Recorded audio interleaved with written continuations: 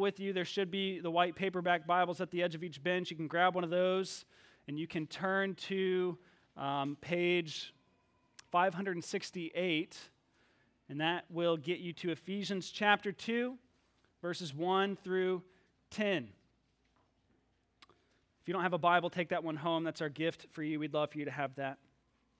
When you walked in, you received a bulletin that has something called a Connect card on it. If you take a moment, just take a look at that, fill it out, and drop it with either me or another leader at the table out with all the refreshments and various goodies on it. You can drop off that Connect card there. We'd love to find out a little bit about you and get you connected with what God is up to here in our church family. There's also a space for prayer requests on there. We'd love to be able to pray for you this week. If you would take a moment, fill that out, let us know how we can pray for you. We'd count it an honor and a joy to be able to do that. We're in the middle of a 5-week sermon series called Here We Stand in celebration of the 500th anniversary of the Protestant Reformation. And what we're celebrating is that in the midst of Christian history, God turned the lives of individuals, of the entire church, and of the entire world upside down with the truth that sinners, rebels, weaklings like us are welcomed into the presence of God by His free grace alone, through our faith alone, in and because of Jesus Christ alone. And we saw a few weeks ago when we started that we know this through Scripture alone. We know that this is true because Scripture bears witness to this reality and testifies to the reality that God is a God of grace and forgiveness. And we saw last week that God rescues us and saves us and welcomes us for His glory alone. And this morning, we're going to start to look at the wonderful truth claim of grace alone. What's often referred to as sola gratia, grace alone, that God by His one-way love, kindness, and favor calls us from death to life, from slavery to sonship. And this morning we're going to dig into Ephesians 2, 1 through 10, where we see that wonderful truth and unpack what we mean by sola gratia, or grace alone. If you want to stand with me as we read Ephesians 2, 1 through 10, let's listen with reverence and joy to the voice of our Lord, our Father, our Savior. This is what He says to us, church. And you were dead in the trespasses and sins in which you once walked, following the course of this world, following the prince of the power of the air, the spirit that is now at work in the sons of disobedience, among whom we all once lived in the passions of our flesh, carrying out the desires of the body and the mind, and were by nature children of wrath like the rest of mankind. But God, being rich in mercy, because of the great love with which He loved us, even when we were dead in our trespasses, made us alive together with Christ. By grace you have been saved, and raised us up with Him, and seated us with Him in the heavenly places in Christ Jesus, so that in the coming ages He might show the immeasurable riches of His grace and kindness toward us in Christ Jesus. For by grace you have been saved through faith, and this is not your own doing. It is the gift of God, not a result of works, so that no one may boast. For we are His workmanship, created in Christ Jesus for good works, which God prepared beforehand that we should walk in them. This is the word of the Lord. Thanks be to God. Let's pray together.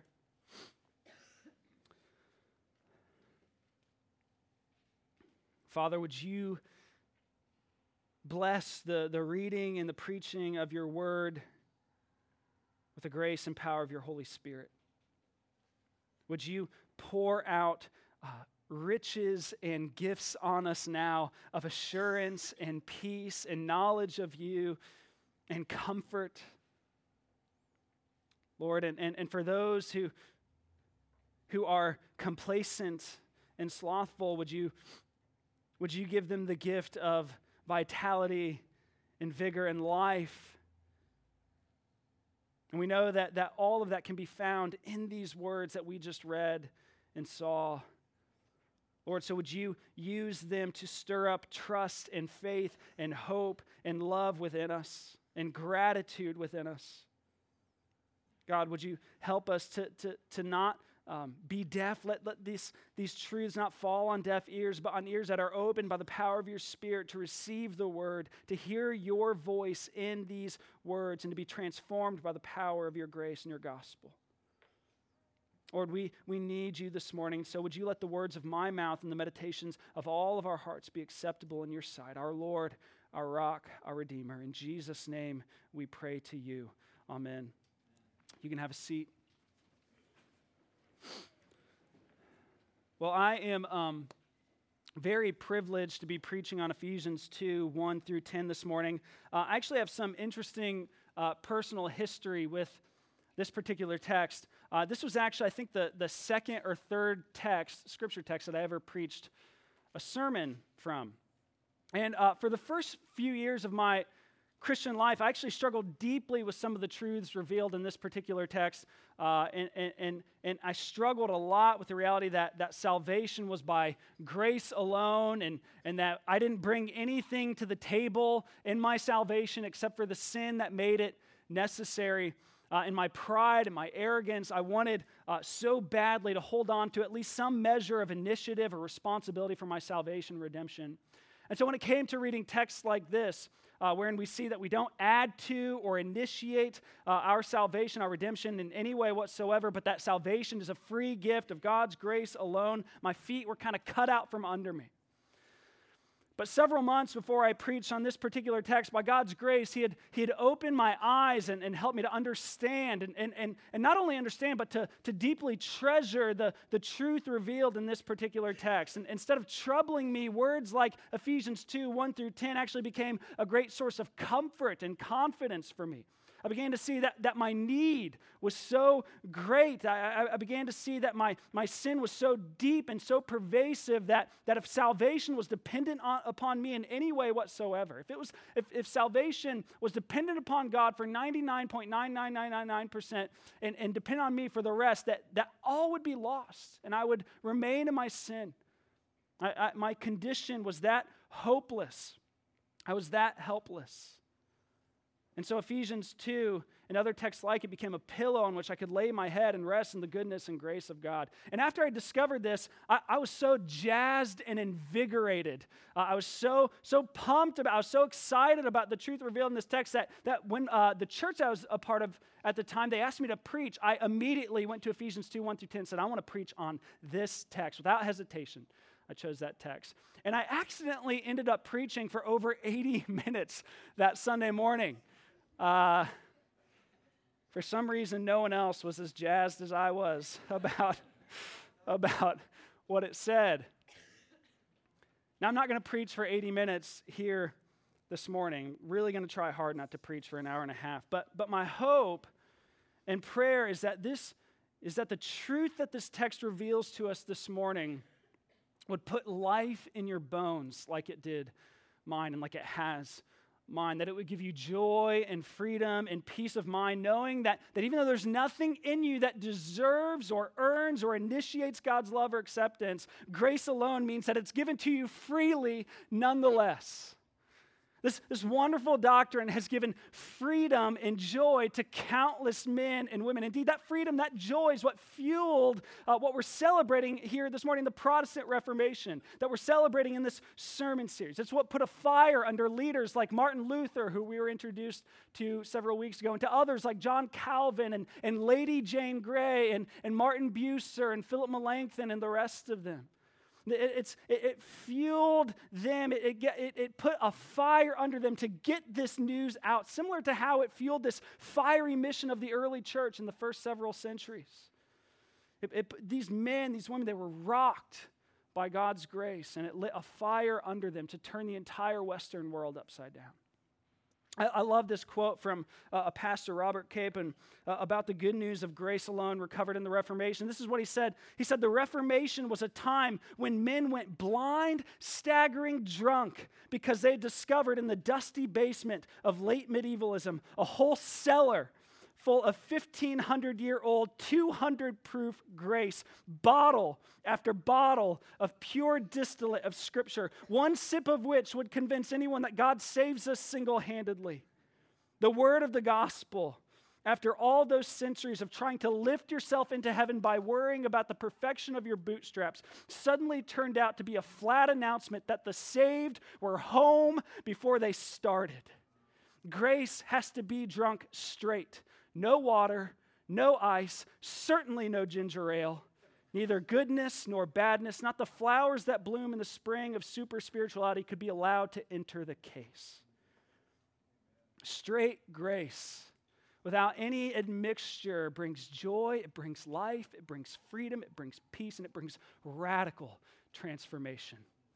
And the same is still true for us here this morning. Grace alone can turn your world upside down in the best way, and I'm praying that it does.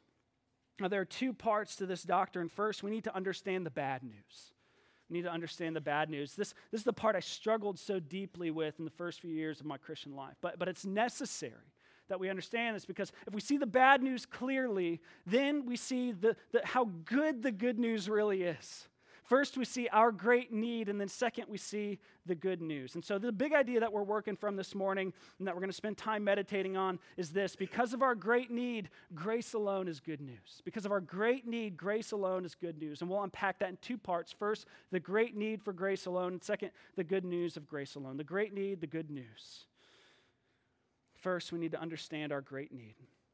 Our text in Paul's letter to the Ephesians begins with saying, "And you were dead in the trespasses and sins in which you once walked, following the course of this world, following the prince of the power of the air, the spirit that is now at work in the sons of disobedience, among whom we all once lived in the passions of our flesh, and carrying out the desires of the body and the mind, were by nature children of wrath like the rest of mankind." Now, I don't think Paul has ever been accused of having an overly optimistic view of human nature. While he certainly never reduces humanity to our sinfulness, Paul's understanding of nature is obviously very bleak and very dark. He begins with saying that we're dead. He says all who are outside of Christ are dead in their trespasses and sins. Here, Paul's not speaking of physical death, although that will come later for all of us, but he's speaking of being spiritually dead, being dead to God's promises, to God's will, being so blind and hostile and defiant to the beauty and goodness and glory of God that we are dead to Him. Being dead in trespasses and sins means that we have no desire, we have no ability to please God or to live in fellowship with Him. We have no desire, we have no ability in and of ourselves to know God or to love Him.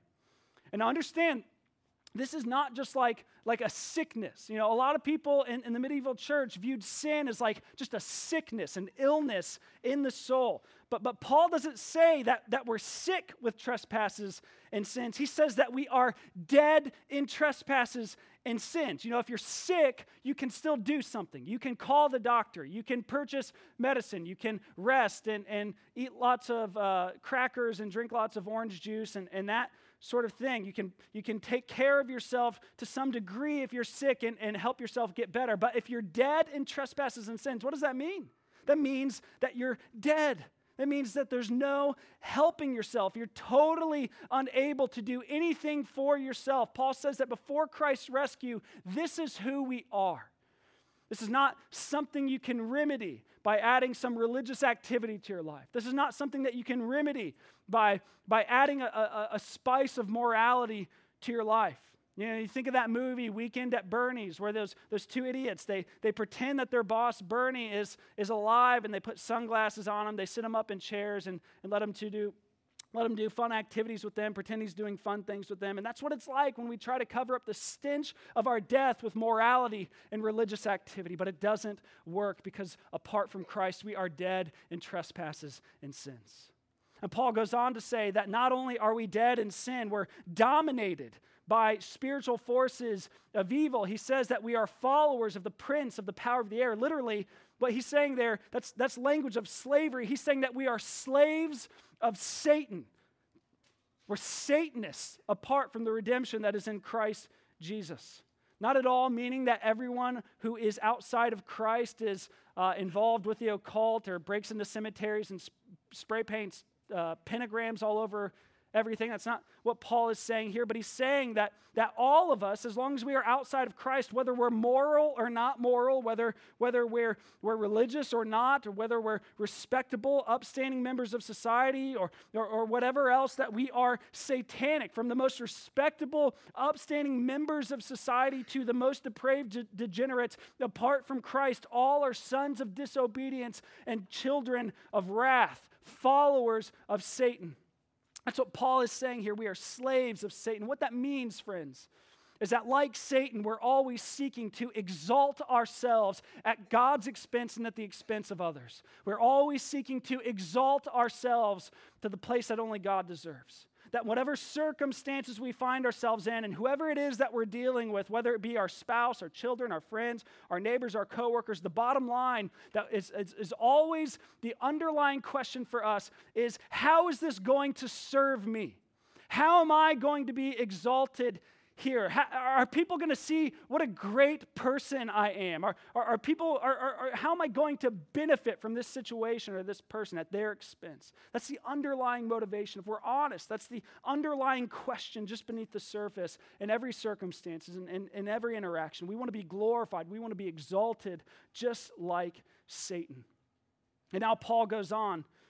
We see that we're not only influenced by and subject to these outward spiritual forces of evil. The problem is not just out there. The problem is very much inside of us.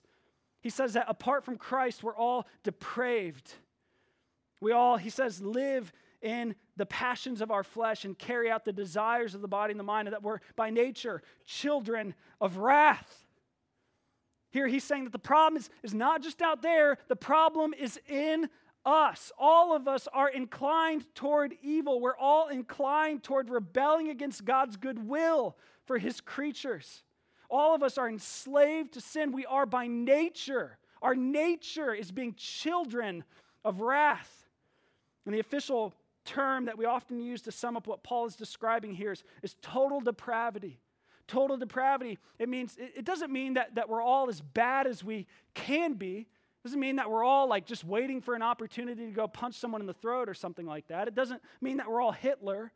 No, by God's grace, we're not as bad as we could be. But what total depravity does mean is that there's no part of us that remains unaffected by our fallen human nature. Spiritually, biologically, emotionally, mentally, and in every other conceivable way, we are fallen, sinful creatures.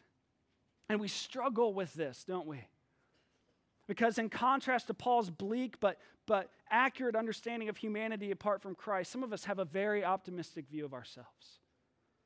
We wouldn't say that we're spiritually dead. We wouldn't say that we're Satanists. We wouldn't say that we're controlled by sinful desires and passions. We wouldn't say that we're totally depraved. In contrast to that, many of us have a very high view of ourselves. We say things like, maybe I've made a few mistakes, but I'm basically a good person.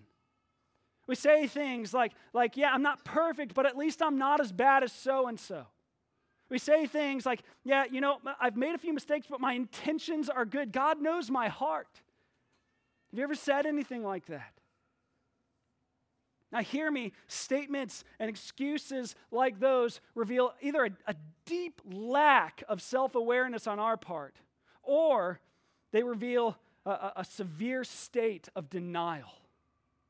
It's kind of like that scene in Monty Python. You know what I'm talking about? Monty Python, the Holy Grail, or the Black Knight. He gets into a sword fight with King Arthur, and King Arthur cuts off both of his arms, and he says, "It's just a scratch. Come on, fight me like a man." And then he cuts off both of his legs, and he says, "It's just a flesh wound. Come back, fight me." And it's funny because it's so delusional and absolutely ludicrous, but just as ludicrous is viewing ourselves as good people who've just made a few mistakes. Or as people with good intentions that don't always get it right. Or as us being morally superior to anyone else. Because we're not just good people that have made a few mistakes. And we're not people who have made a few mistakes but have good intentions. We're not on any sort of moral high ground. We're rebels who have committed cosmic treason against our God and King and Creator. We're sinners who are enslaved to the passions and desires of our sinful nature. We're dead to the will and promises of our good and gracious God. This is the diagnosis that the Bible gives for us, for why we feel and think and live and behave the way that we do. The so-called mistakes that we make, they're not just mistakes. Our sinful actions are not just kind of one-off inconsistencies. They're symptoms of the reality that Ephesians 2, 1-3 reveals.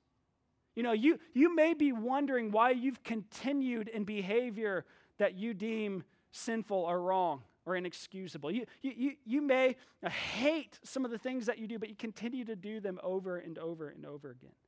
Maybe you have uncontrollable anger and you hate it about yourself, but you throw fits of anger and you can't control it. You can't stop doing it.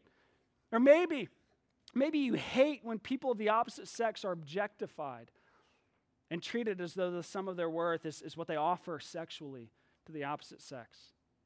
But you keep secretly lusting or looking at pornography or objectifying them nonetheless. Or maybe you wish that you were a generous person. You really want to be generous and be known as a generous person. You really want to be known as someone who helps others, and you want to be generous with your time and your money and your talent. But you continually spend all of your time and your money to selfish ends with no regard for others. Or maybe you're very generous with your time and your money and your talent. Maybe you're a very generous person, but you're filled with pride and you're constantly seeing if others measure up to what you think you are and how good you are. Whatever it is, it's merely a symptom of something much, much worse. I remember hearing about this man a while back who was having trouble with his vision. And he was, I can't remember which eye it was in, but it was in one of his eyes. He was having trouble with his vision, and it was starting to give him headaches and starting to bother him. And so he went to the doctor to have it looked at, thinking, it's a relatively small issue. I'd just be remedied by getting some glasses or reading glasses or something like that. But to make a long story short, this relatively small issue was just a symptom of a much bigger problem, and it was that he had a brain tumor. The reality was much, much worse than the small symptom that he had. And if you're not in Christ here this morning, you may have walked in here thinking that you were basically a good person that just did some things that were not so consistent with your goodness sometimes. But what God is revealing to you in His Word is that those not so good things that you do sometimes are not just not so good things that you do sometimes. They are symptoms of a much darker and much more serious reality. You are in a much more desperate situation than you even thought. There's something dark inside of us, and it affects every part of us. It taints all of our motivations. It twists all of our thoughts and feelings and actions and affections. Everything we do and say and think all come from this deep, dark place within us that seeks to exalt ourselves over God and at the expense of others that He's called us to love. And this darkness is what the Bible calls our sinful nature. It's sin. And what this means for us as we move on to the following verses, to behold the good news of God's grace, is that we cannot in any way contribute to our own salvation and redemption. Listen, if salvation is not by grace alone, it's not happening. It's not happening. It's got to be by grace alone, or we don't have anything to contribute. Dead in trespasses and sins means dead in trespasses and sins. And that's where the good news of Ephesians 2 comes in, because in all reality, our God, our Creator, our Designer, our King has every right to wipe us out and destroy us because of the pervasiveness and the prevalence of our sin. He has every right to judge us in His wrath and fury, but these two words come like glorious music to our ears, but God. Ephesians 2 verse 4, Paul says, but God being rich in mercy, because of the great love with which He loved us, even when we were dead in our trespasses, He made us alive together with Christ. By grace you have been saved, and raised us up with Him, and seated us with Him in the heavenly places in Christ Jesus, so that in the coming ages He might show the immeasurable riches of His grace and kindness toward us in Christ Jesus. For by grace, just in case you didn't catch it, let's say it again. For by grace you have been saved through faith. This is not your own doing. It is the gift of God. It's not a result of works, so that no one may boast. Now quickly, there are three wondrous riches that I want us to see here in the good news of grace alone. First, it's this deliverance. We're delivered. We're dead in trespasses and sins. But look at this, even when we were dead in trespasses and our sins, God made us alive together with Christ. This is this wonderful gospel treasure that we often refer to as being born again or regeneration. Those two words are words that we use to describe this sometimes. Is that although we are dead in sin because of the grace and cross of Jesus Christ, by the power of the Holy Spirit, we are made alive and awakened to the glory and the goodness and the grace of God, to His will, to His promises. We're no longer dead to His will and promises, but made alive to them, to where we treasure them and long for them and love them. You might think of this story in John 11, where Lazarus is this friend of Jesus, and he becomes sick, and Lazarus dies. He literally dies, and they have a funeral, and they bury him. They do the whole thing. It's this whole ceremony, and they bury him, and they put this huge rock in front of the tomb. And then Jesus shows up. He shows up a little late. He didn't come when Lazarus was just sick. He came after Lazarus had died. Everyone was very upset about this. They didn't understand why he postponed his coming. But then Jesus shows up, and he walks up to the grave, and he tells them to move this stone. And they say, Jesus, I don't think we should move the stone. It's going to be stinky. It's going to stink.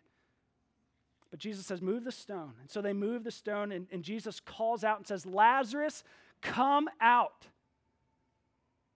And Lazarus gets up and he walks out of the grave, and they take all of his stinking grave clothes off. And he's made alive through the power of the voice and grace of Jesus Christ. And that is the story of every Christian. That's the story of you were dead, but God made you alive together with Christ. And this is solely, only, exclusively an act of God's free grace. Like you didn't cooperate with this grace. You didn't cooperate with God to save yourself. You didn't work together with God to save you. You were dead, and by God's gracious divine action, you were made alive in Christ. Now, at the time of the Reformation in the Roman Catholic Church, they had a phrase that they would repeat rather often. I think it was supposed to be somewhat encouraging, but it really wasn't at all. It's a Latin phrase, but the English translation of it basically just says this: to the one who does what is within him, God will not deny grace. To the one who does what is within him, God will not deny grace. Grace was seen as this sort of this thing, this substance that helps you kind of finish the race. It kind of helps you finish what you've already started. You could think of it kind of like an afternoon cup of coffee that helps you finish your work day. Like you're already doing what you need to do. You're almost to the finish line. You're not quite going to make it, but man, you get a nice hot cup of Folgers coffee, and that wakes you up, and it gets you to the end of your day just fine. And they saw that they thought that grace was this kind of substance that kind of helped you in your self-salvation project. Grace was this thing that God gives to those, this kind of substance, this kind of a shot of energy that He gives to those who are in the process of saving themselves. And it's the exact same kind of idea that you often hear today. This quote that you often hear today in Christian circles: God helps those who help themselves. God helps those who, that's just another way of saying to the one who does what is within them, God will not deny grace. That's the exact same thing. God helps those who help themselves. As long as you're helping yourself, God will help you and get you the rest of the way. That's a recent survey revealed that 81% of those claiming to be born-again Christians think that is a Bible verse. They think God helps those who help themselves is a Bible verse. But I want to tell you, if that was the Christian gospel, that would not be good news at all. That is horrible news to those who are dead in sin, because those who are dead in sin will not and cannot do what is within them, because there's nothing in them to do. They are totally unable to please, to love, to desire God in the first place. And so we don't need a shot of energy to help us in our self-salvation project. A shot of energy doesn't do a cadaver any sort of good. We need resurrection. We need deliverance. Because of our deadness in sin and bondage to sin, there's no merit, there's no initiative, there's no effort on our part to acquire this wonderful gift. It's not a result of works. We do nothing to earn this or to deserve it. We are delivered from death and sin by grace and grace alone. But that's not all. Keep reading.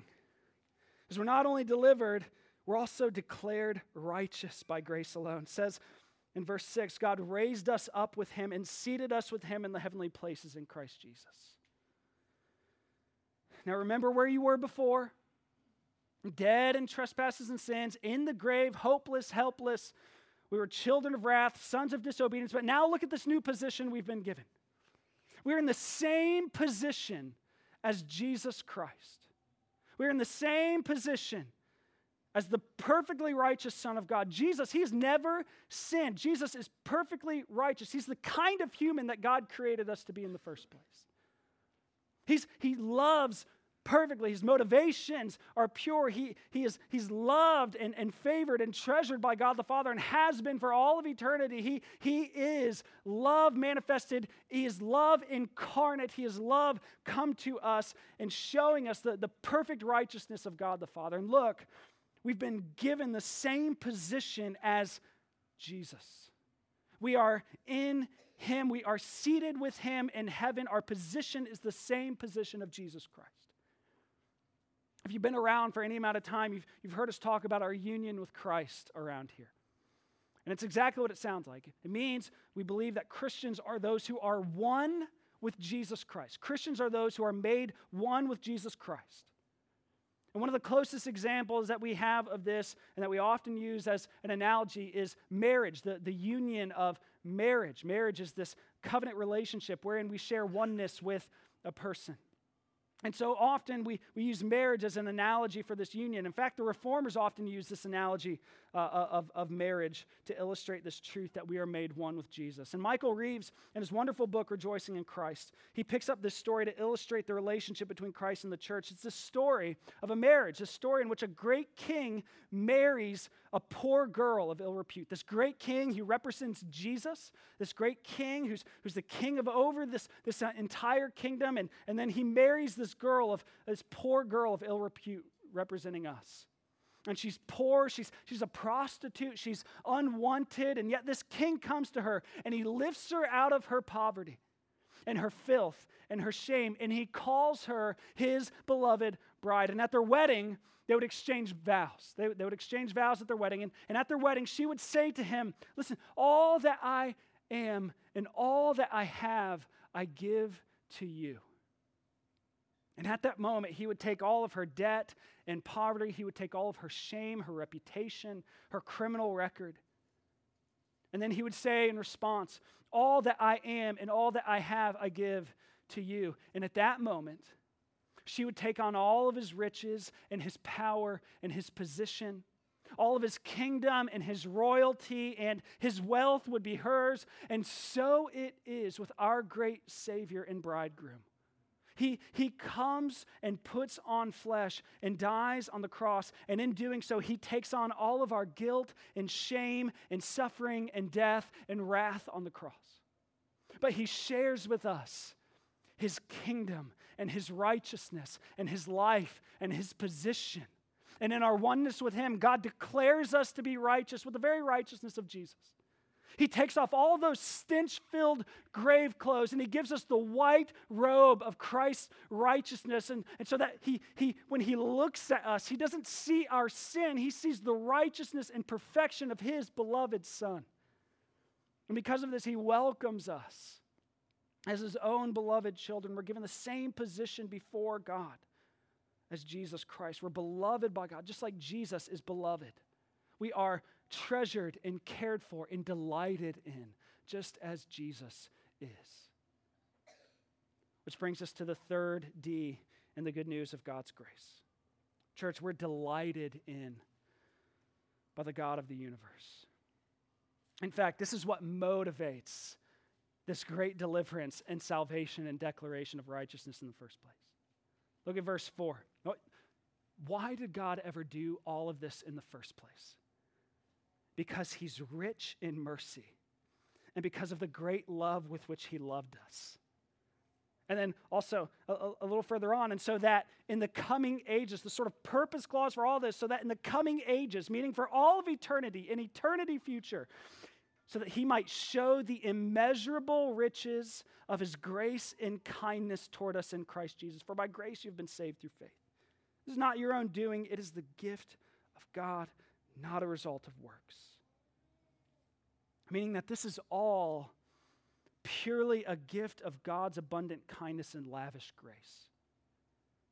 There's nothing in us that inclined God to choose us.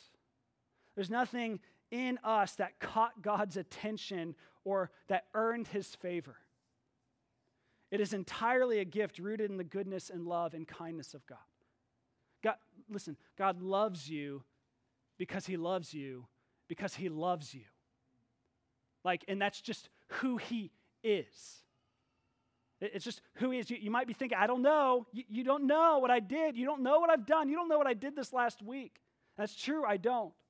But God knows. And his love for you isn't at all based on you or who you are or what you've done. It has everything to do with him and his character and his goodness, which is firm and fixed, and it never changes. God is rich in kindness and love and mercy and grace, and he always has been, and he always will be. And he saved us so that he could show us that that is true of him for all of eternity. So that for all of eternity, we have to look forward to continually uncovering the immeasurable riches of God's grace and kindness. So that for all of eternity, we can drink deeply of this infinite fountain of God's goodness. You see, it says that he is immeasurably rich in grace and kindness. He's rich in mercy. He's loaded. God is loaded. He's an unending fountain of divine love and favor and kindness, so much so that he takes those who don't deserve his love and kindness and who actually deserve the opposite. He takes us, children of wrath, sons of disobedience, and he makes us his own beloved sons and daughters in Christ. Church, we desperately need to understand and recover and treasure this message and tell the church about it and tell the world about it, tell our city about this message. That God saves us by his free, one-way, unrelenting, unending, never-changing love, and that he does so alone. There's nothing you can do to earn it or deserve it. But God, nonetheless, he's an unending, infinite fountain of divine love and mercy and grace. And because of who he has delivered us and declared us to be righteous, and he delights in us. The world needs that good news. Our city needs that good news. Now, as we close, you might be wondering where good works come into play in all this. And I would tell you two things. Two things I want you to realize about good works as you are, in a few moments, going to be sent out to your various places of employment, your neighborhoods, your homes, your places of education to do good works. Okay? First, verses 8 and 9, you need to see that your good works add nothing to your salvation. For by grace you have been saved through faith. This is not your own doing. It is the gift of God, not a result of works, so that no one may boast. Your salvation is done. It's finished by God's grace alone, through your faith alone, in and because of Christ alone. And faith is not a work. Faith is just simply coming to God with empty hands and receiving his gracious gift with empty hands. That's what faith is, and we'll get more into that next week. But all of this deliverance, this declaration of righteousness, this delight that God has in you, it's not a result of your works. It's not a result of your works. Your good works have no place in any of this, and your justification, your acceptance before God. Your good works don't add to it. Your bad works don't take away from it. It's sure, it's certain, it's fixed because God's grace abounds to us in Jesus Christ. But that doesn't mean that good works don't have any place in the Christian life, period. Notice what verse 10 says, and this is the second thing I want you to realize about your good works. Grace alone incites good works. Okay, grace alone incites good works. Verse 10, we are his workmanship, created in Christ Jesus for good works, which God prepared beforehand that we should walk in them. So listen, we are his workmanship, our salvation, our being born again, our faith, our repentance, our forgiveness, our justification, our sanctification, our coming glorification, everything from A to Z, only come from God's free grace alone, his unrelenting, immeasurable, never-ending love. And that fuels good works in the people of God that adorn the gospel of grace. I love reading biographies and stories about the reformers. And one of the things that you notice about these men and women as you read their biographies and stories about them is that they worked very, very hard.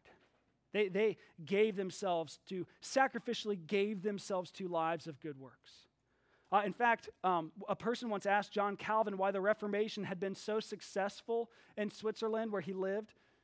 And his reasoning was very simple. He said, we outworked the bishops and priests of Rome. We outworked them.